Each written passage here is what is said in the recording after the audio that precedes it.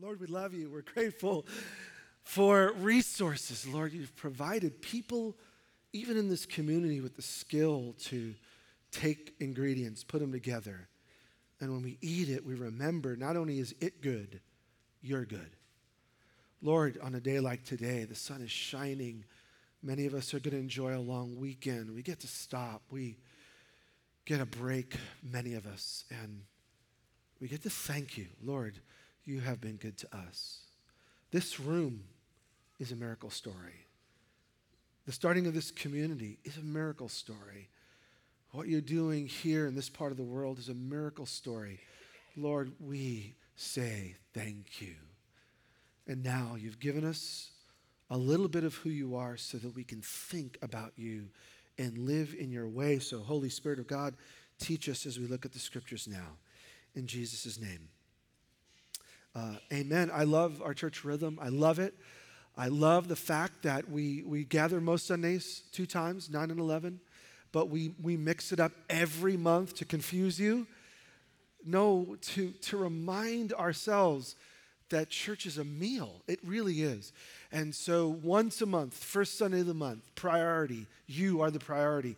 We are the priority. So we mix it all up so that we can see one another and hopefully get to know one another and love one another and take communion together. And to me, the high point is to celebrate baptism. We have a baptismal right here to your right. And I know of a couple of people, and I hope that you're included, whether you plan to get baptized in water or not. If you are a follower of Jesus, or today you choose to become one, the primary thing that Jesus followers do, you see it in the scripture, you see it in history, the primary thing is we choose to go Jesus' way. And Jesus began his work by going in the water and going under and coming up. And so his followers have a pattern if you've not yet been baptized. What a glorious day. You get a free meal afterwards. You can dry off in the sun, and you can go home knowing I am going the way of Jesus. Not Jesus on my terms, but Jesus on his terms. So I encourage you, if you've not yet been baptized, we want to welcome you and invite you to be baptized this morning. Jada, who's over here, who's 11, is one of the 2 young ladies who's expressing faith in Jesus in baptism. Well, what's so cool is I've known Jada since she was born, and I know their family, Jim and Jamie, and their other kids as well. And so today's a special celebration because someone I've known for 11 years is making a real mark to follow the way of Jesus. But faith, I've found over time, is a real tricky thing. It's possible to start really well, start really strong, start with a vibrant faith in Jesus, only to find it fizzle over time. Unfortunately, I've seen it. And if you don't believe me, just read the Bible.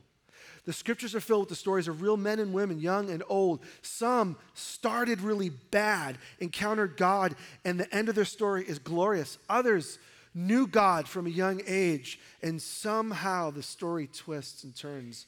And at the end of their life, it's destruction. It's failure. It's a real disappointment.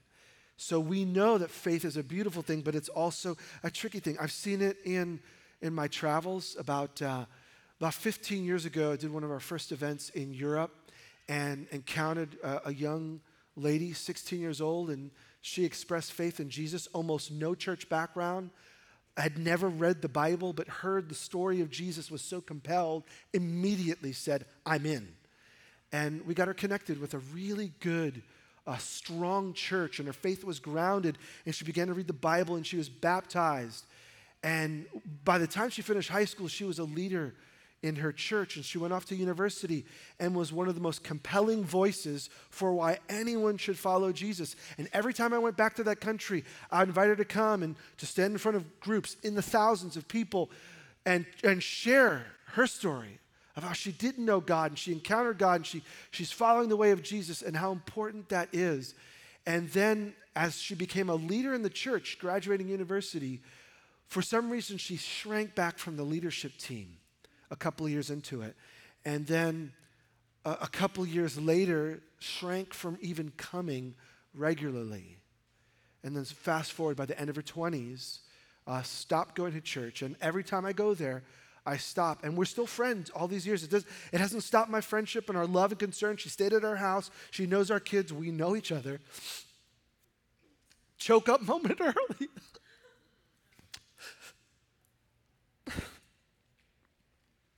I don't plan it. But it happens when she's far.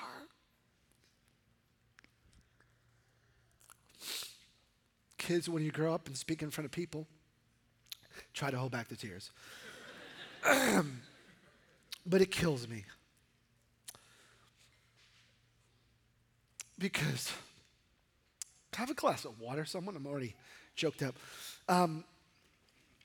Because you could start your faith really strong. Hey, thanks, babe. By the way, this is my wife, Carmen. She doesn't like to come up on the stage, but she was forced to by her husband's own infantile ways. But you can start well and poorly. Now, that is the drive behind our new series over the summer. We're going to look at Hebrews 11 because we want to develop and understand what faith is and what faith isn't. So over the next 13 weeks, we're going to look at the profiles of real people, men and women, young and old, from different parts of the world, living in different times of the world, who have all encountered a faith in God that took them somewhere. Now, you're going to see, oh, thank you very much. I've got more, now I'm going to drown. Thank you. Anyone else? Something in a flavored water. No, just kidding. We want to look at what faith is because even though the players change, their names are different, their stories are different, there's something that's commendable. Every single one of them we're going to see at the end of their life, God looks at them and says, yes. Like, this is the kind of life. So God in his goodness didn't just tell us in abstract terms what faith is. He gives us real, like flesh and blood. If you want to know what faith in God is like, you can look at the real lives of people so that when you see what they went through and how they broke through and ended up in good terms on God's side, in the right spot, you and I can live lives just like that. So all I want to do this morning before lunch is to set the groundwork, and then next week and following, we're going to build on it. What is faith? I mean, it's a word that people use all the time, and words are tricky, and I'm a word person. I do this for a living. Words need to be defined. It's not that words have meaning, it's that meaning has words. Concepts have words that describe them. So let me just use an example. The word pop. What is pop? Well, it's something that you could do to corn, right? You can pop corn. Is that what you were thinking? Probably not. It could mean a drink. If you're on the West Coast, it's pop. If you're on the East Coast, it's soda. Hands down. We go with soda in our family. They're not allowed to say pop. It's just how we roll. But pop can be something you do to corn, but it could be describing a drink. It could be a description of a loved one, like your dad or your grandpa. It could be pop or pops. So the word is defined by the situation around it. And so what we're going to see is that faith has all sorts of meaning to all sorts of people, but Scripture actually narrows down what faith means to us. I'm just going to throw up words from the dictionary. You look at faith and you look at synonyms. These are some different words you're going to get. Confidence, trust, reliance, conviction, belief, assurance, devotion, loyalty, faithfulness, commitment. When I say the word faith, do you think commitment? Or do you think simply to believe that something is true? You see, the word is defined. And in Scripture, we're going to look at what faith means. So in order to do that, I'm going to get back to our definition of faith in a little bit. We're going to look at Hebrews chapter 11. If you have your Bible, turn there. We're actually going to read from the end of Hebrews chapter 10. But what is the letter called Hebrews? Because if you're new to the Bible, it's strangely titled, and if you read it, it's sometimes hard to understand. Hebrews is simply a letter. We don't know exactly who wrote it. They don't give their name. But we do know this. It was written to a group of people who had a Hebrew or Jewish, which are synonyms, background. But more than that, they become followers of Jesus and they join the church. We think that the letter was written about 30, 35 years after Jesus rose again. So most of the people never met Jesus, but they come from the same background as Jesus. They heard his message, they're following his way, they join the church, but then trouble comes. Have you found that to be true? You choose to follow Jesus, you choose to learn what's right and live in what's right, and then it doesn't go the right way. That's like everyone's story. Following Jesus doesn't mean everything goes well. It just means God goes with you wherever your trouble goes. And that is the story of faith. So these Jewish background Christians, they're persecuted to the point where they realize, you know what, maybe it's better if we just leave this thing. As a matter of fact, I'm not sure if Jesus is who he says he is. As a matter of fact, I'm not sure if his way is the best way. Maybe it's time to go back. Maybe it's time to leave the church and go back to the way we believed prior. And by the way, if you choose to follow Jesus, you'll be tempted in seasons throughout your life to go back. Back to your old way, back to your old life, back to your old thinking. It's a common story. And in this pressure, a letter is written, and here's the theme of the whole letter. Don't drift back, draw near to God, don't give up on Jesus. That's all of Hebrews. And what he does, and we're reading in the middle of it, is at the end of chapter 10, is he warns them. And then Hebrews 11 is a positive. You can either go warning, Hebrews 10, or you can emulate. You can follow this list of people in Hebrews 11. All right, end of chapter 10. We'll start in verse 32. It says, remember those earlier days after you had received the light, when you endured in a great conflict full of suffering. Sometimes you were publicly exposed to insult and persecution. At other times, you stood side by side with those who were so treated. You suffered along with those in prison and joyfully accepted the confiscation of your property because you knew that you yourselves had better and lasting possessions. We don't know exactly what happened, but following Jesus meant something. And in their case, some of them, their property was taken away simply because they were following this renegade leader called Jesus. Some of them were put in a real prison, really beaten, really maligned, and they had done nothing wrong. So do not throw away your confidence. It will be richly rewarded. And here's the challenge. You need to persevere so that when you have done the will of God, you'll receive what he has promised for, and then he quotes from Scripture. In just a little while, he who is coming will come and will not delay. In other words, Jesus promised to return. Jesus left, but he said, I'm preparing a place for you, and I'm coming back. So don't you think that you're alone, and don't you think this is the end. No, God has something bigger. God has something greater. The kingdom of God is coming, and Jesus is going to come and establish his kingdom here. And he's going to invite you, his followers, to rule with him and lead with him. And he's going to give you great, glorious opportunities in the age to come because you have chosen to follow him now. Look at your future. Don't you forget what God promised. He will not delay. And my righteous one will live by faith, and I take no pleasure in the one who shrinks back. Jesus is watching. Jesus knows what's going on. And Jesus isn't pleased when he's promised you all this goodness himself. He promised to never leave you, never forsake you. He promised to give you his Holy Spirit who will be with you and in you, the counselor, the teacher, the comforter, the guide. You haven't been abandoned by God. But we do not belong to those who shrink back and are destroyed. That's the warning. You abandon God. You leave the faith. Oh man, it's not a lighthearted thing to do. It has consequences. But we're those who have faith and are saved. So Hebrews 11 is now written. There's the warning. God's come, he's with you, he's for you. He's coming back, so this isn't the end of the story, and he's called us to endure. Whatever life brings you, don't you forget, you belong to Jesus. You belong to the one who's greater. And Jesus even himself said, look, be of good cheer. In this world, you're going to have trouble. What? I've overcome. There's nothing that defeated Jesus. Therefore, in the end, nothing can defeat you. Hear me. Nothing can defeat you 1,000 years from now. Now, you can get beat up here on earth and you can suffer, and many of us do and will. But in the end, 1,000 years from now, you're on the right side.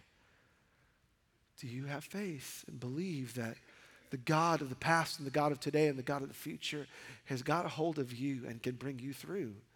Oh, if you've ever struggled with faith like that, read Hebrews 11. What we're going to see is 19 times in one chapter is this little phrase. It's one word in Greek, two words in English, by faith.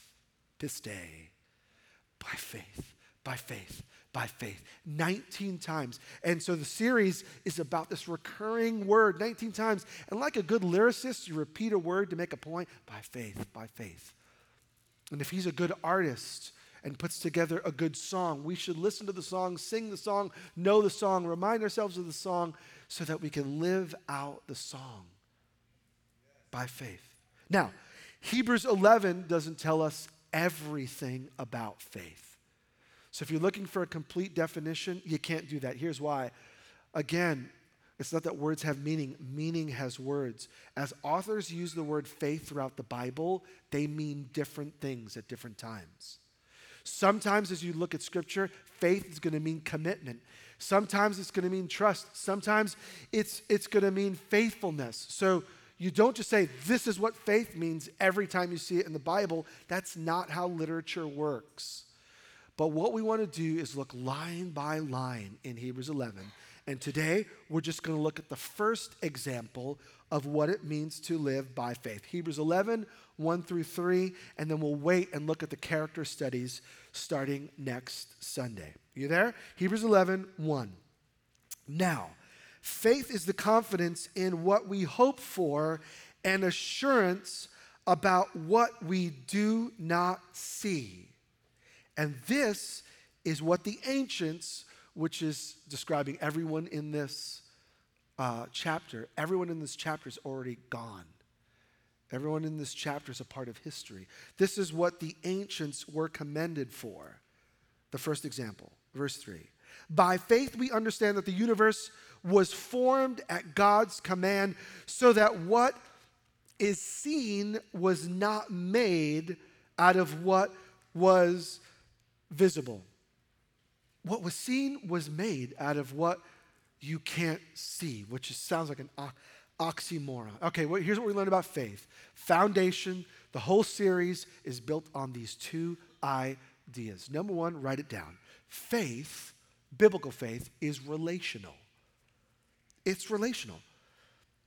It's possible at times, especially in times of suffering, to wonder where God is. And there's nothing wrong. You can ask all day. God's not scared of our questions. Don't be afraid to come to God and say, man, where are you? Faith, though, by nature in Scripture is always tied to relationship. Remember, this is written to people who come from a Jewish background, a Jewish community. What did the Jews have that the Gentiles did not have? They had the Hebrew writings, the Scriptures, what we call the Old Testament. So when they looked at God, they weren't looking at God as a concept. And the Romans and those outside of the Jewish faith, here was the challenge. The God or the gods, how would you know them? Well, it was various people with various opinions. But God gave his people more than an opinion. He gave them a revelation of himself. God told us what he's like. So all the writer is going to do is pull on faith defined by God. Faith according to what he has said about himself. And here's what we learn. What did the Old Testament teach us about faith? Faith is always relational. Now, I'm not going to geek out and go into Hebrew, but I can tell you this. The three most recurring Hebrew words, which the Old Testament is written in Hebrew, that talk about faith, all can be translated this way: trust, reliability, and faithfulness. Trust, reliability, and faithfulness. So faith in the Hebrew mind, not all the time, but most of the time, has to do with someone's reliability or someone's faithfulness. So the Jewish people are called to faith in Yahweh. Let me tease this out. Faith in Yahweh to them was not just like, I believe that you're there. Faith in Yahweh was trust in whatever he says. It was reliability in what he teaches. So if God says this, I'm going to do it because he's reliable. And here's the one that we forget about. Faith in Hebrew thought is faithfulness. To have faith in God means I want to live faithful to him. It's not just a mental thing, it's a way of life. Now, God's faith in his people is his faithfulness to his people. So God is always good when it comes to his people. And in response, now God says, all throughout the Hebrew scriptures, because I have been faithful to you, based on my reliability, will you believe me? And believe is not just, yeah, I go to church and I kind of try to listen to God's advice. No. It's God, you are, and everything you are is right. Therefore, I'm putting my life under your guidance, your leadership. That is the Hebrew thought. A Hebrew scholar, Walter Brueggemann, puts it this way, and he's a top-notch scholar about faith in the Bible and in the Old Testament. Faith has less to do with particular ideas than it does with the integrity of a relationship. Only rarely does the Old Testament suggest that faith is this body of teaching that Israel is to quote-unquote believe.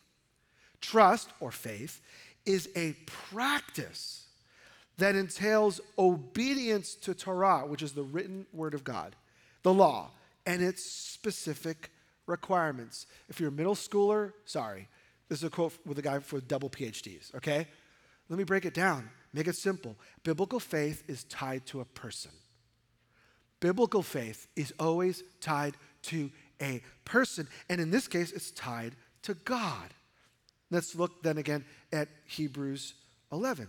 Faith is the confidence in what we hope for, in the assurance about what we do not see. Faith is tied to God. This is what the ancients were commended for. They were commended for living in relationship to God, following his ways, not just tied to ideas, but the God of the ideas. So faith is described as assurance of things we do not see. How many of you saw God this morning? Yahweh, the creator of the universe. You saw him. If you did, you wouldn't be here. You'd be laid flat on your face in awe. You'd probably drop dead. Every person in the Bible who encounters a close presence to the living God says, God, please leave. I'm about to explode. Our view of God has gotten so small because our view of ourselves has gotten so big. Let me repeat that. Our view of God has gotten small because our view of ourselves has gotten big. And what I want us to discover as we look this summer, in the middle of all our fun and excitement and vacation, is to get a bigger view of God. So God says things about our future, and everyone on this list heard what God said about their future and tied themselves closely to God. God says something about today and how I'm to live with one another, how I'm to live with you, how you're to live with me, how I'm to treat everything that God brings my way. God has said some real things about my real life right now. And everyone on this list has heard what God said and made an attempt to reorient their life to a Godward direction. See, the ancients are commended for living a certain way, living a God way. And my friend, that's what faith means. It's not about simply believing a set of facts. Although that's important. If you don't know who God is and what God has said and what God has done, well, what do you have to believe in? But God has given us who he is and what he said and what he's done. Now the question is, will I realign my life to who God is and what God has said and what God has done. That's biblical faith, which at this point, if it sounds a little harder, that's a good thing. If it sounds a little more challenging, that's actually a good thing, because biblical faith is more potent and powerful than cultural faith. Cultural faith simply says, believe something and go for it and hope it works out. Biblical faith says God has shown us the best way. And if I live in God and go His direction, it will always be better, even if it's harder, even if the struggles are more fierce, and even if I end this life with less. If I have God, I've got everything I need. Do you have that kind of biblical faith? It means I choose God in His way over every other alternative. So what we're going to see this summer are the real life stories of people who went through the most gnarly situations and came out in the end closer to God as a result of it. And if you're going through challenges right now, that's the hope for you. Not that we just do a study about these people and learn some principles. That's good. But no, I pray that as we see Abraham and we see Enoch and we see Abel and we see Rahab and we see all the others, we will see our story sitting inside their story and say, man, I want to live with conviction and faithfulness like that. Number one, faith is relational. It's about a person. And to say that I believe in God biblically means I want to live faithful to God. Doesn't mean I always do. Doesn't mean I don't mess up. But it means my heart is to live faithful to God. Not just know Him from a distance, but to draw close. Second thought, or the second pillar that we're going to build this whole thing on, is faith is visible. Faith is visible. You can actually see it. You can put your eyes on it, so to speak. Look at verse 3. By faith, we understand that the universe was formed at God's command, so that what is seen was not made out of what was visible. Some people say, well, I don't have faith, or I don't know where my faith is. Let me be clear. Everyone has faith. Every human being has faith. The question is, what or who is your faith in? All of us are expressing faith. Where am I directing my faith? Well, we can see that everyone listed in Hebrews 11, we can see the results of their faith. It's not abstract, it's not ethereal, it's real. You can put eyes on it. God has a track record of faithfulness. See, our faith is in God, who is faithful. Here's the good news. God has got a track record. He's laid it out. If you want to know what God is like, all you have to do is open your eyes to see what He has done. Based on what God has done, do I see that as reliable? What I've learned about God, is God reliable? Is God trustworthy? Is God faithful? If so, all of the ancients are commended for simply lining themselves up with a God who's faithful. They're not more intelligent. They're not more resourceful. They're not richer than anyone else. They're not super special. Everyone on the list, Rahab is a prostitute. Where does that line up with the social status in any culture? Not high on the list. Yet even Rahab is in the line of people like Moses and Abraham. You see, faithfulness to a God who's faithful elevates anyone. So what we want to do is see that faith it's visible. Now, here's the unique thing about God and the reason we follow Him and we don't follow our own ideas. If you want to create a meal, what do? You want to create lunch like that, what you hopefully enjoyed. You want to create a meal, what do? You take ingredients that are, and you simply put them together, right? Is that how you make a meal? Some people are like, no, I go to a drive-thru and I well, okay, assuming you're going to make a meal, do you take ingredients that don't exist? No. Everything you put, because if you do, that's just weird and you need to see somebody. You take things that are, and all you do is repurpose them. You reshape them, you cut them, you chop them, you cook them, whatever you do, that's how you make something. Now, if you want to make slime, What do? If you're not into slime making, what's wrong with you, okay? Slime's all the rage.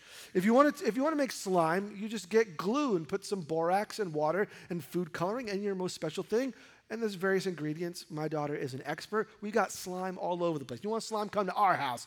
But it's making slime, which is actually quite exciting, is simply taking ingredients that are there and chemistry works so that it becomes something new. Okay, that's how you make slime. God's creation. So I can create a meal, I can make slime. Here's what I cannot make. I can't make things that don't exist. And neither can you. By faith, we believe that God created everything, even though we don't see it. So God makes everything out of nothing. Do you follow God? Where does it begin? It actually doesn't begin with Enoch and Abel and Abraham and Moses and all these characters. What the writer does is takes us to the beginning of the beginning of the beginning. What does it mean to have faith in the God of Scripture? It means to believe that He is unique in that God is the only being, and I use that word in a holy sense, that can create things out of nothing. Read Genesis 1 and 2. To have faith in God is to say that there's no one like Him, and there's no one before Him, and anything that is because of Him. He is the source of everything. And so I'm not talking about just a faith in Jesus, the Son of God. I'm talking about a faith in the God who makes everything. Now, do you believe that God made it all? And that He is the source of all life? Now you say, I've taken a few science classes. I know how the world was made. Now I want to be clear. Following and believing in God doesn't mean we negate science. It doesn't mean we don't value science. It simply means that we see science as the exploration of everything that has been made. That's all science is. It's observing what has been made. What science cannot do, and this is a philosophical thought, what science cannot do is investigate things that have not been made. Science requires that it's there. Guess what? God can take nothing and speak something. So I am all for science as long as it comes under God. And the moment you elevate science and the observable universe above a God who's above all observable things, you're going to get in trouble. And you're going to believe that the observable is more important and more valuable and more worth following than the one who made everything you can see. You see, faith in God is about being awakened to the one who made it all, and He loves us, and He's given it to us, and we're jacking it up. So actually, faith in God is also going to mean I care for what God has made. See, God defines our reality. God defines our past. God guides our today. And God gives us glimpses of the future. So let's just apply this. What does faith look like? Faith in a God who creates everything means He has given you time. Time is a construct made by God. God exists out of time because He made it. Mind blow. I don't get that. I can't even grasp the whole idea of a beginning and an end. I can't grasp of things outside of time because I'm in time. It's like a fish in water doesn't even understand what it's like to hike a mountain where there is no water. A fish is in water, and so all it knows is its reality. It doesn't understand that you're dropping a line and you're going to eat it. It doesn't even get that because it's just in its space. So in the same way, God is beyond who we will ever be. But He does put us in time and He gives us time. So let me ask you, what does it look like for you to use God's time? See, faith in God means that He's given you a certain amount of days and years. What are you going to do with them? Faith in God means He's given us abilities. God creates. He creates everything. He creates the universe. He creates the stars. He creates you and me uniquely in His own shape, in His image. What is God like? In one crazy way, he's like us. Now, don't misunderstand me. Oh, he's above. But he made us in his likeness. So there's elements of me that just come from the character of God. All right, so if he's given me abilities, how am I going to use them? What am I going to do with them? Am I going to use them based on his reliability, his trustworthiness? Am I going to take the things that come from him anyway and use them in a way that makes him happy? Am I going to take this stuff and put it at his hand and say, God, here's my life. What do you want me to do with your time and your stuff? Or am I just going to fill my time and my life with me? This is faith, my friends. This is faith in God, faith in the real world. What about the people? God's put you with other people. Do you know you're not alone? Literally, there are people all around you. And you may feel alone, and loneliness is a very real emotion, and I get it, and we want to connect in deeper ways, but you have been put around people. How are you going to treat them? Do you know faith in God has to do with how you treat people? Well, I thought it was just like, no, me and Jesus. No. You, Jesus, and the human race. So God has put you in a place with people so that you could treat them a certain way and not treat them a certain way, and your faith in God shows up in the way you treat people. Wow, I wish that weren't true, but it is. He's giving you opportunities. You have unique opportunities that I don't get. I have opportunities that you don't get. How do we use them? See, faith is about everyday life. Write this down. Biblical faith is about knowing God and following him in all of life. Biblical faith is about knowing God and following God in every dimension. That's why looking at faith is so important, because some of us assume faith is just one part of my life. Got my work life, got my family life, got my money life, got my fun life, and then I got my faith life. That is ridiculously convenient and complete nonsense. You are you. And wherever you go, your faith will be expressed. And either we're going to grow in elevating God and his faithfulness in our life, and I'm going to put myself under God's leadership, or I'm going to make life about me. God's going to get bigger in your life, or you're going to get bigger, one of the two. And so this summer, we want to have like a God-shaped life. And obviously that comes through Jesus, and that will come as the weeks come on. Now, why is this important? I'll look at the end. We'll skip Hebrews 11, and let's end with Hebrews 12, 1 and 2. I'll put it on the screen for time. This is why these character studies are so important. Therefore, since we are surrounded by such a great cloud of witnesses, AKA all the people we're going to look at, since we have their life, let us throw off everything that hinders and the sin that so easily entangles, which is a fantastic phrase. It doesn't take me a lot of effort to get into trouble. Trouble's looking for me. It doesn't take much to get me off. But let us throw off those things that tangle us up, and let us run with perseverance. What a great metaphor. Run the race marked out for us, fixing our eyes on Jesus, the pioneer and perfecter of our faith. So we're all facing challenges, and some of you are in the middle of one right now. We're facing difficult circumstances, difficult people, difficult emotions, difficult memories. We're all facing stuff, but we can choose to focus on those things. Hear me, this is faith. In light of all the mess, I choose to focus my eyes on Jesus and who Jesus is and his faithfulness to me and what Jesus does and how Jesus changes everything. And it doesn't mean the stuff isn't there. Great runners are tired and hungry and depleted, but they've been able to focus on their time, on their heart rate, on the amount of time left in the race, and it is that focus that gets them through with joy. My friend, the writer of Hebrews tells us, Abraham and Moses and all of these other people are not our focus. Jesus is our focus.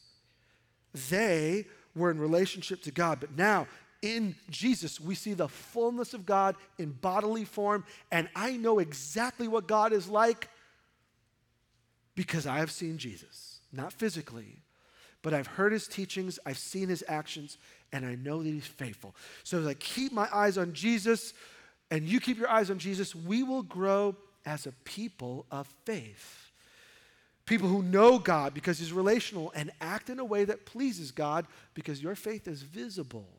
So we want to grow in that even in the next few weeks. Today, though, our invitation is to Jesus. By the way, every week our invitation is to Jesus.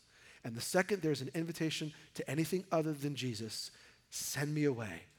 We are a people who realize Jesus is the center of our worship because Jesus is the center of life itself. And if I know him and he knows me, then I will be different. So the good news is Jesus is waiting to come and take care of those circumstances and situations and bring you closer to the life that he intended, and he wants to do it even today. 3 responses out of this. So there's lots of things that you can do. This is just the foundation. It's going to get better and better and better as we look at the nuances of each life. But if we know that faith is relational, right, and it's visible, in other words, it's not some hidden thing. I actually can see it by the way I live. Point blank, are you following Jesus? Are you? If you are, God is going to use this to shape you and make you even more effective in your following of him and more useful in the community that we live in. Are you following Jesus? The first response is to actually keeping our eyes on Jesus, the founder, the perfecter of our faith. It starts with following him. So if not, as we worship, the first response is to say to God what he already knows. You made me? He already knows that. I've kind of gone my own way. He is fully aware of everything that we've done, and he still loves us, and he accepts us, and he brings us in. And then we repent. We say, okay, God, I've been doing my own thing, but today I'm going to go your way, and whatever it is that Jesus teaches, I want that. Whatever it is that Jesus brings, I want that. I want you. And if you want to follow Jesus, you can right here, right now, straight up. You can follow him. And even now in your seat, you can just say, Jesus, I want to follow you. As a matter of fact, I'm going to give you about 30 seconds just to clear the deck. Some of you, like you want to, but it's okay to struggle. Like, I don't know where it starts. Deep thought. It starts at the beginning where I say to God, I need you. So I'm going to give you 30 seconds. Close your eyes if that helps. Keep your eyes open. Frankly, it doesn't make a difference. God knows. But if you need to make things right with God, I'm going to give you 30 seconds. I'm going to be quiet. And you just, in your own way, whisper it, yell it, cry it, whatever. Make peace with God right now.